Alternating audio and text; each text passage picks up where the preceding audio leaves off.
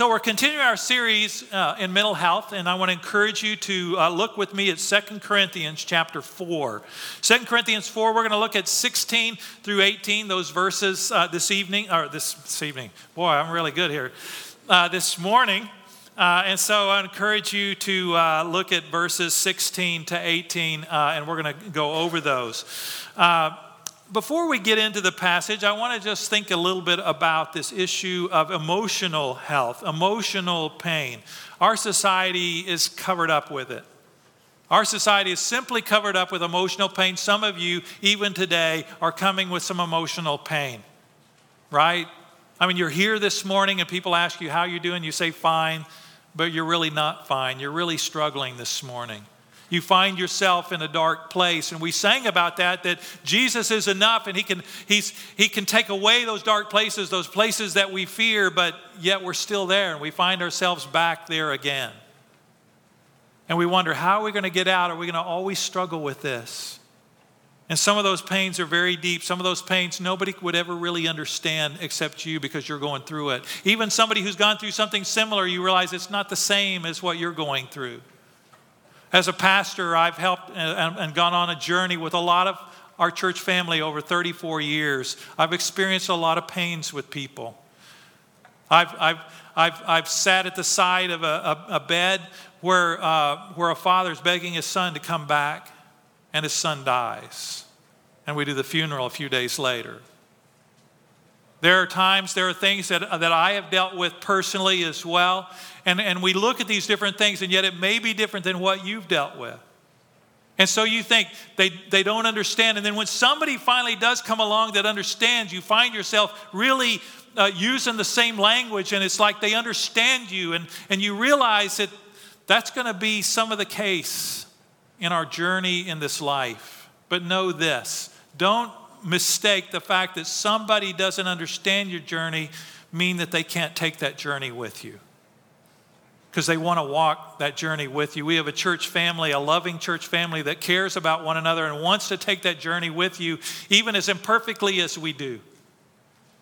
And so never, please, never feel alone. God is with you ultimately, but you have a church family, a community of believers who love you. This last week in the news, in the last couple of weeks, there's been a football player, Antonio Brown, who's been in the news. He was a Pittsburgh Steeler, and it didn't work out there, and he got traded to the Oakland Raiders, and the Raiders had him for a very short time, and then they got rid of him, and then the New England Patriots picked him up, and then they dropped him again. And now here's a guy who grew up with some very deep pains in his very early years. And we tend as a society to look at him and say, come on, man, get your act together. You're 31 years old. You need to get it together. And you think, wait a minute, stop when we think that. There's a reason why a guy's willing to give up $45 million in endorsements and salary for a single season. Because of the deep pain that he has inside, that's more important than that $45 million. I mean, think about that. And you realize at that moment, there's something more going on. Somebody needs to come alongside that guy. Somebody needs to love that guy and help him through that journey. And yet our tendency is to judge and instead of to help. And we realize there's some significant hurts and pains. Nick Carter of the Backstreet Boys had an injunction on his brother Aaron because his brother Aaron threatened to kill his pregnant wife and unborn child. Think about the pain that's in that family. They're brothers, and yet one of them's dealing with what he said in a show, multiple personality disorder, schizophrenia, acute anxiety, manic depression. He later recanted on that, but the producer said, no, that's what he said. Pee-wee football game, Eastern Hills Elementary School. A shooting. Why would you have a shooting at a football game, we would think? And you think, something's going on there. We see it in our culture. We see all the different people who are going into places where they worked and they were fired, and now they're coming back in and shooting up the place. And we think there's some deep emotional pains that we need to begin to understand. And we need to be able to help. Our college students go through incredible stresses financially with the news that they see about what's going on in our culture and not really good answers that are coming forth from our politicians. And they're thinking, what can be done? How can this change? And there's these stresses that go on. They're going through financial stresses like I never faced. I was able to work my way through college. You can't do that anymore. It's too costly.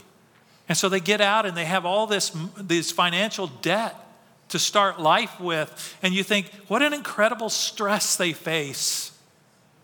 And we look at our lives and we look at our world and we look at our culture and we look at our families and we see pain written all over all of them. And we wonder, does God care about my pain? And the answer is yes, deeply. He deeply cares about the pain that each of us face emotionally. And He wants to restore you. The Prince of Peace wants to bring peace into your life. The one who died and was crucified us wants to redefine your life, not by your pain, but by what He's doing in and through it. That's how He wants to define our lives. And we need to allow Him to do that. And when we think about our lives and where we're headed, we need to allow Him to crush us, Him to break us, Him to change us, Him to transform us. And in the midst of that, we need to not lose heart. How do you not lose heart in the midst of all of that? That's what Paul is dealing with here in this passage. In chapter 4 of 2 Corinthians, in verse 16, he starts out and simply says, therefore, we do not lose heart. And I'm going to read the passage, but I want to go back and think through some of this. Therefore, we do not lose heart, though outwardly we are wasting away, yet inwardly we are being renewed day by day. For our light and momentary troubles, and we think that doesn't seem light or momentary at the time, are achieving for us an eternal glory that far outweighs them all. So we fix our eyes not on what is seen, but on what is unseen. For what is seen is temporary, but what is unseen is eternal. There's some great truths in this passage that can really help us at these moments of great pain. First is he says, therefore we do not lose heart. That's not the first time that he said that in the passage. If you go to the first verse in the passage of 2 Corinthians 4, it says, therefore, since through God's mercies we have this ministry, we do not lose heart. So you realize that's what he's talking about this whole chapter. He starts the chapter there, ends the chapter there. That's his focus. So how do I make sure? Why is he saying don't lose heart? Because they're in the process of losing heart. The Corinthians are in the process of losing heart. It's real easy for us when we're going through pain to say God doesn't care, and I'm wondering if He has the answers, and maybe there's some other answers out there, and we hear somebody else give us what sounds like a better answer, and we go, I think I'm going to choose that answer because this one doesn't seem to be working because it's taking time. And he deals with the issue of time in that verse 16. Though outwardly we are wasting away, yet inwardly we are being renewed day by day. Day by day. So he's not talking about eternity. He's not talking about that one day when he comes and boom, we're changed. We're transformed in the twinkling of an eye. We shall all be changed. I can't wait for that moment. I don't like the day-to-day stuff, right? I don't like, in fact, when you look at this passage, you think, he says, therefore, we do not lose heart. And then he says, outwardly, inwardly, we're being renewed day by day. He talks about this inward renewal in the verse before chapter 4. So if you go to chapter 3 and verse 18, it says, we who with unveiled faces all reflect the Lord's glory are being transformed into His likeness with ever-increasing glory. And you realize, hey, he's saying the same thing. He's using different words, so it's restatement. It's not simple repetition. It's restatement, saying the same thing, using different words. And the word he uses there is transformed. The one in our passage is renewed. The word that day by day is ever-increasing. It's a moment-by-moment thing. It's ongoing. It's not instantaneous. If we're expecting instantaneous, a quick fix or whatever, that ain't happening. But Jesus died. He was crucified on a cross, not only to save me eternally, but to transform me into what? What does he want to make me like? Into his likeness, 3:18. Into his likeness. He's transforming us into his likeness. So what is that? What does that look like? What is he starting with? He tells us what he's starting with in verse 7 of chapter 4 of 2 Corinthians. But we have this treasure in jars of clay. What treasure? You back up in the passage, verse 4. The God of this age has blinded the minds of the unbelieving so they may not see the light of the gospel of the glory of Christ, who is the image of God. It's that treasure that we have. The light of the gospel of the glory of Christ, who is the image of God. We have God incarnate living inside of us. We have the Spirit of God residing inside of us. We have the gospel of Christ, that Christ came and died for us because I couldn't get myself to heaven. I couldn't work hard enough to earn heaven. I couldn't be good enough. If that's what I'm dependent on, I'm lost. I've lost everything. When I die, I will not be in heaven with God if I'm depending on me, because I'm not enough. But God is enough, and he cares so much for us that he died on a cross. Jesus died on a cross so that we could have not only eternal life, but this transformation of life that's going to happen day by day with ever-increasing glory. And we have in these jars of clay, in our lives, this incredible, incredible treasure. He calls it a treasure. This treasure. So I have this treasure, and this treasure, what's the purpose of it? To show. So I have this treasure, the gospel of Jesus Christ himself, the Spirit of God, residing in this jar of clay in order to show something. It's not just for me, it's in order to demonstrate what? That this all-surpassing power, that I have all-surpassing power in me, is from God and not us. And you go back to chapter 3, verse 18, that passage we looked at before, it says, the ever-increasing glory which comes from the Lord, who is the Spirit. We have the Spirit of God bringing all power into our lives. We can't say, I don't have enough power, I don't have enough strength. I have all the strength of God inside of me. Yeah, I don't have enough strength, but I have his strength residing in me. Think about that. Anything that I need to face, I can do all things through Christ who strengthens me. That's not just a simple platitude. That's not a simple platitude from the Apostle Paul, because he's going through difficulty. This whole book is his testimony of the struggles he was facing in life, his mental health issues, if you will. In chapter 1 and verse 8, it says, we do not want you to be uninformed, brothers, about our hardships we suffered in the province of Asia. We were under great pressure, so he is dealing with stress, far beyond our ability to endure. So he's dealing with being overwhelmed with life, so that we despaired even of life. So despair was even on his life. Indeed, in our hearts, we felt the sentence of death. I'm not even sure what that is exactly, but you look at that and go, man, he was under it. What does he talk about after this treasure in jars of clay? He says in verse 8 of chapter 4, we are hard pressed on every side, but not crushed, perplexed, but not despair, persecuted, but not abandoned, struck down, but not destroyed.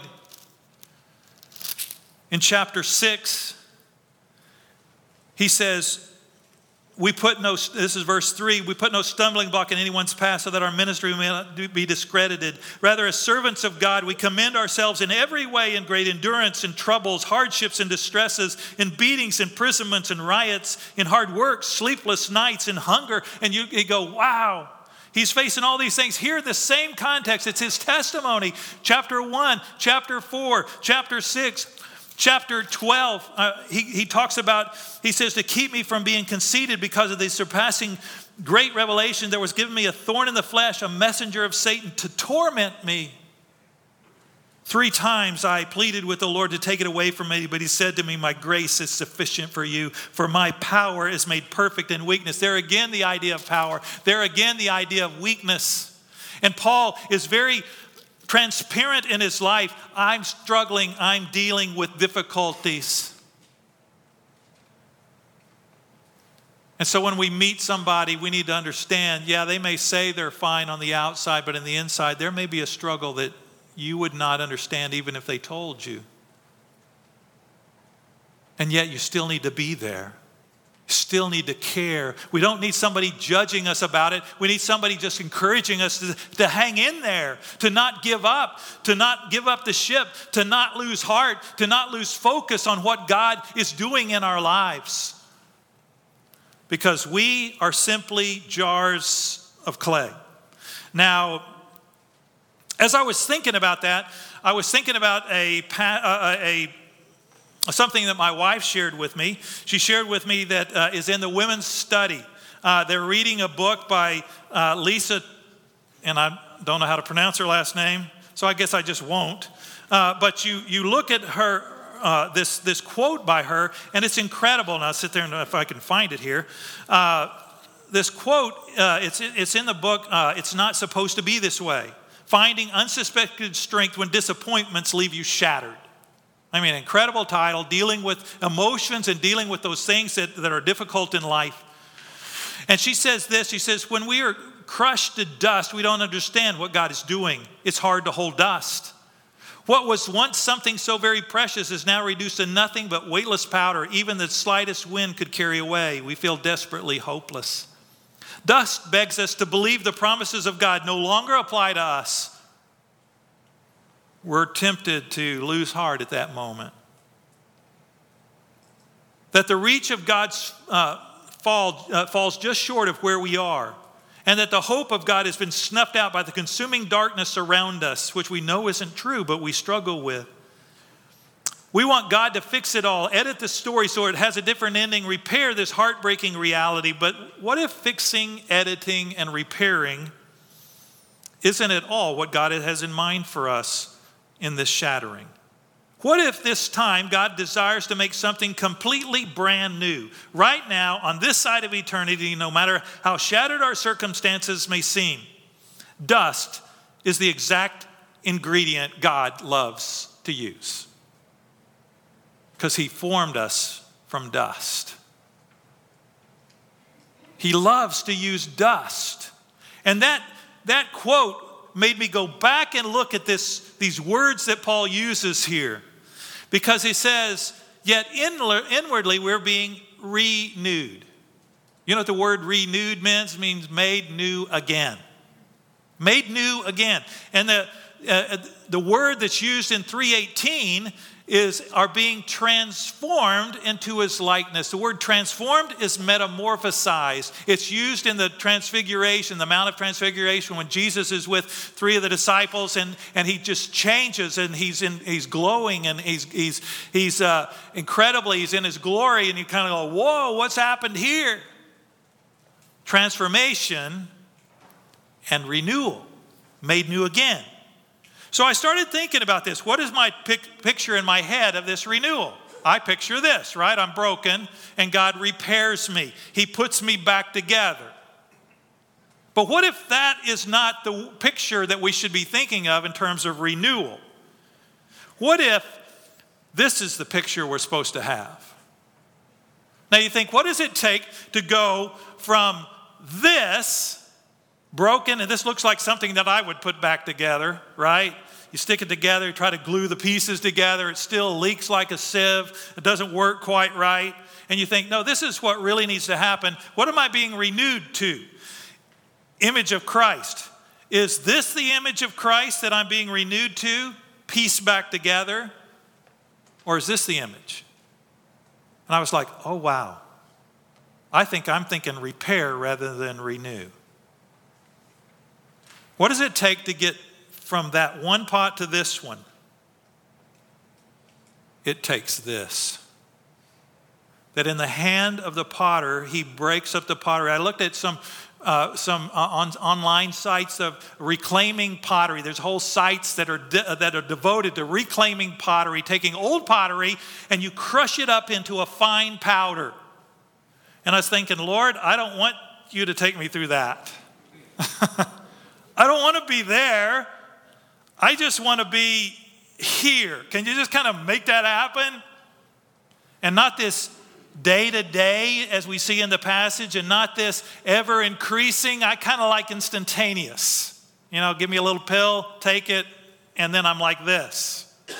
No, it takes this. And I can tell you, I don't ask for this. I never would ask for this, crushing to powder. But God, in his love, allows me to be crushed and then water added and to begin to reform and make. And he begins to shape and carve away, and there are painful things that he carves away in order to produce what he has in mind for our lives. Something incredibly beautiful. As we think about this passage, it says, for our light and momentary troubles. And they don't seem light or momentary, do they? But whenever I get older, I look back on some of the things that I thought were troubles in my life, and many of them weren't so much. Not as big a deal as I thought. There are some that are still pretty big deals. It says, are achieving. So these troubles are achieving something. What are they achieving? An eternal glory that far outweighs them all. This far outweighs being just repaired. Because he wants to renew. He wants us to have an incredible change in our lives. He wants us to be different. And so I don't choose the crushing, but when it happens, how I respond is going to determine a lot. I can either fight the Lord on it, or I can allow him to change me and say, God, I'm yours, do with me what you will. There are times in my life when I've come to that point and I'm on my face before the Lord and I'm saying, Lord, this is killing me. This hurts. But Lord, I'm yours. You died for me. Do with me what you will. I am yours. I am your servant. You are the potter. I am the clay. I want your will for my life. When I'm praying, I want your will. I may be praying for crushing and not even know it. And yet I want this transformation. I want this day-to-day. Why does he do this day-to-day crushing?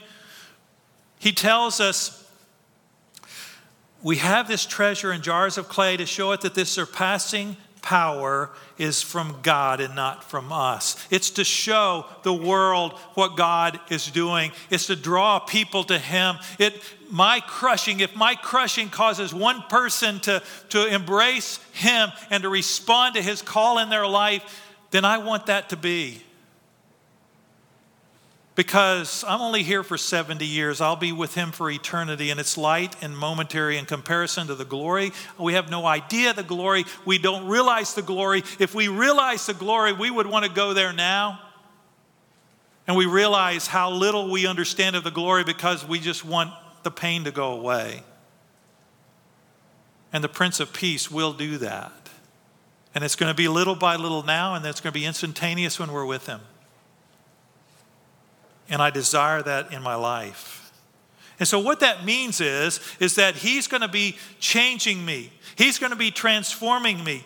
And he's going to transform me into the image of Christ, including Christ's emotions. As I was thinking about this issue of emotions, I started thinking, wait a minute, that means that my emotions will look like Christ's emotions, right? So what are his emotions became the question in my mind, and I started doing this study on the emotions of Christ. Oh my gosh. I started realizing this is a big study. I wish I had more time with this. This is something I would encourage you to maybe take some time and begin to look at the emotions of Jesus. Now, some of them we don't have. There's some emotions that we kind of struggle with. We don't exactly have. We have plenty of passages on the compassion of Christ. It says that he looked on them with compassion. We see this idea of compassion. We see this idea of anger. He got angry at the Pharisees and some of the religious leaders. He got angry in the temple when they were selling things and they were keeping out the Gentiles from worshiping and praying to God, and they were distraction to them. He was sorrowful and troubled, we see in the Garden of Gethsemane. He wept when he saw Mary and Martha and knew that Lazarus had died. And some think, one commentary I read said that the reason that he was sad and weeping was not because of Mary and Martha, but because he was bringing Lazarus back to a world of pain and trouble. I went, wow, I had never thought of that perspective. I thought of Lazarus maybe being ticked at Jesus for bringing him back, but he was in great agony, so much so that he dripped great drops of blood. In Isaiah 53, it says he was despised and rejected by men, a man of sorrows and acquainted with grief. And so I think about this grief, and I thought, did he ever have joy? He had joy. He rejoiced when he sent out the 72, Luke 10 tells us. He had joy. In fact, in Hebrews 12, it says that fixing our eyes on Jesus, the author and perfecter of faith, who for the joy set before him endured the cross, despising the shame. So he was feeling shame. He was despising that, and yet he was looking forward to the joy that was coming. Psalm 16:11 says, in your presence is fullness of joy. In your right hand there are pleasures forever. Don't you think that was true of Jesus on this earth too? That in his presence was fullness of joy. In fact, there's a passage that talks about the fact that the people delighted in listening to him. In Mark 12:37, he's saying, David himself calls him Lord. How can he then be his son? The large crowd listened to him with delight. He was fun to listen to. And I was thinking, we tend to have kind of a monochrome Jesus where we've allowed actually the movies that we have seen of Jesus on the big screen kind of create an image for us of Christ. And that image isn't always an accurate one. And so we need to understand, what does the scripture really say about him? One of the questions that I've had is there joy? Did he ever laugh? And I think, gosh, if you're around kids very much, you're going to be laughing, right? And kids love to be around him. He saw kids a lot. I was thinking about the fact that he must have smiled at least whenever he was with the disciples and in the boat, and they said, or he's looking at them, and they said, they're coming to him, and he says, I said, Master, we've been fishing all night, we got nothing. He says, just throw your nets on the other side. And they're like, you're a rookie, man. We're the expert seasoned pros. We know this stuff. I mean, you know that they probably didn't say that, but they may have been thinking it. And so with probably a little exasperation, they throw the nets out one more time just for Jesus' sake. And then they can't bring them in. They're so heavy. Don't you think Jesus smiled a little bit at that moment? I love this image in The Passion of the Christ, obviously a very difficult movie to watch, very painful. I wept through much of that movie. But this one scene was kind of a neat picture of Christ too. And it was a picture that you kind of think, I don't know if that really happened. He's making a table, the typical table in Jewish circles where you had something in the middle and the disciples laid on couches and leaned in, and then they were on one elbow and they were feeding through that. And so you think that was the image of tables. Maybe the Roman table of a triclinium, but usually you were seated and it was a low table, it wasn't high.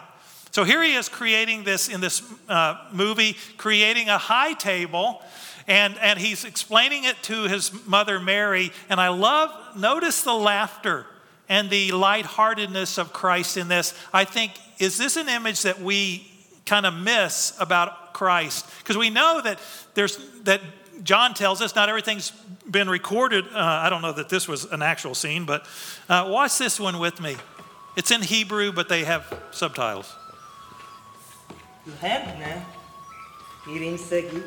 Hi.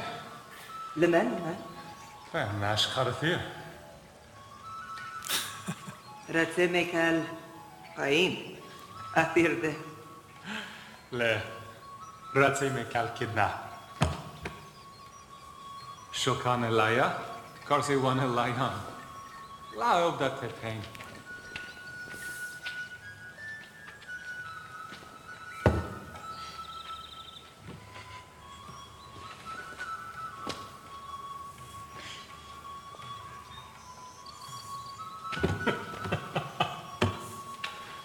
Ulal min laita. La. Here dei fodak nittane. Betrantin ul. Ua asulia dae.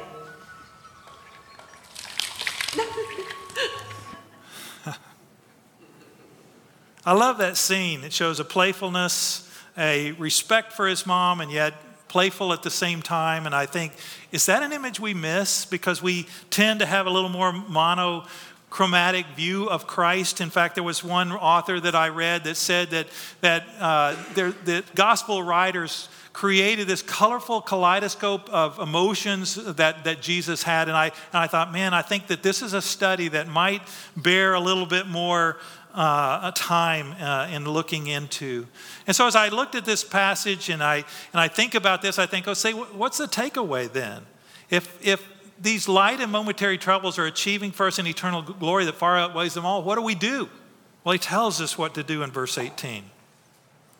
So we fix our eyes not on what is seen, but on what is unseen. Stop there. What is that? It's easy to say that. What is that? What does that look like? What that looks like is whenever I'm going through a difficulty, that I think about Jesus and I think about the unseen, which is at this point Christ himself. Fixing our eyes on Jesus, the author, perfecter of faith, is what the author of Hebrews tells us. I fix it on the unseen. Lord, this is a difficulty. Okay, unseen. What are you doing? Where is your hand at work, Lord? I think we miss the Lord's hand at work because we're not looking for it. I think that, the little game that we used to play growing up, I spy, and we say something, and then everybody else has to figure out what it is that we spy. I think we need to play that game with ourselves on a daily basis, day by day, with ever-increasing glory, that we're asking ourselves the question, God, what are you doing here? I can see what's going on in my life here. How are you working? And we began to look at the unseen, like what I talked about a number of months ago about how God just pulled back the curtain for me at one point and helped me to see something that I had done years ago and what the impact of that was today. And it was like God was saying, don't lose heart. I'm working through you. I'm touching lives through you. And that we ask ourselves, Lord, what are you doing? You want to use me to show the glory, your glory to this watching world, and do they see the light of Christ, who is the image of God? Those who are blinded by Satan need something to see, and that something to see is a vessel that's a jar of clay that's not just being repaired, but being crushed and being made into something incredibly different, that's being renewed in the image of my Savior. And this image of my Savior is incredible, and it's something that brings peace into my life and joy into my life, because in his presence is fullness of joy. And I think if he's doing that in my life, then I'm no longer just an ordinary jar of clay. I'm a jar of clay that contains something incredibly valuable. And that incredibly valuable piece is God himself working in and through me to demonstrate to a world, in a temporary world, one that's temporary and it's passing away, something incredibly eternal. So my focus becomes the eternal. My focus becomes, God, what are you doing in the future? How can you use me to transform those around me in the short time that I have? How can I bring joy to somebody who has pain? How can I help bring peace to somebody who's struggling? How can I be there for someone who doesn't have anybody else around and feels lonely and abandoned? How can I be and do? And I begin to look for those things. That's what Paul says in Philippians 4:8, that we keep our mind focused on other things. That we keep our mind focused on the beauty of what he's doing and not on the difficulty of the pain. In Philippians 4:8, he says, finally, brothers, whatever is true, whatever is noble, whatever is right, whatever is pure, whatever is lovely, whatever is admirable, if there's any excellence or praiseworthy, think on these things. And so that those become the things that we focus on. That becomes our direction in our life. And as a result, God transforms. God renews. Day by day, moment by moment, with ever-increasing glory, so that I become a witness by my very life of how God can take a broken clay pot and not just repair it where it still looks broken, but he restores it, he renews it, he transforms it to be more like his Son. That's what he wants to do in our lives. And that's my urge to you today, that you fix your eyes not on what you're going through, but on what God is doing, and that you look for his hand and you find joy in him. You find pleasure in him because he is with you through it all. Father, we come to you and we thank you for your incredible love and grace towards us.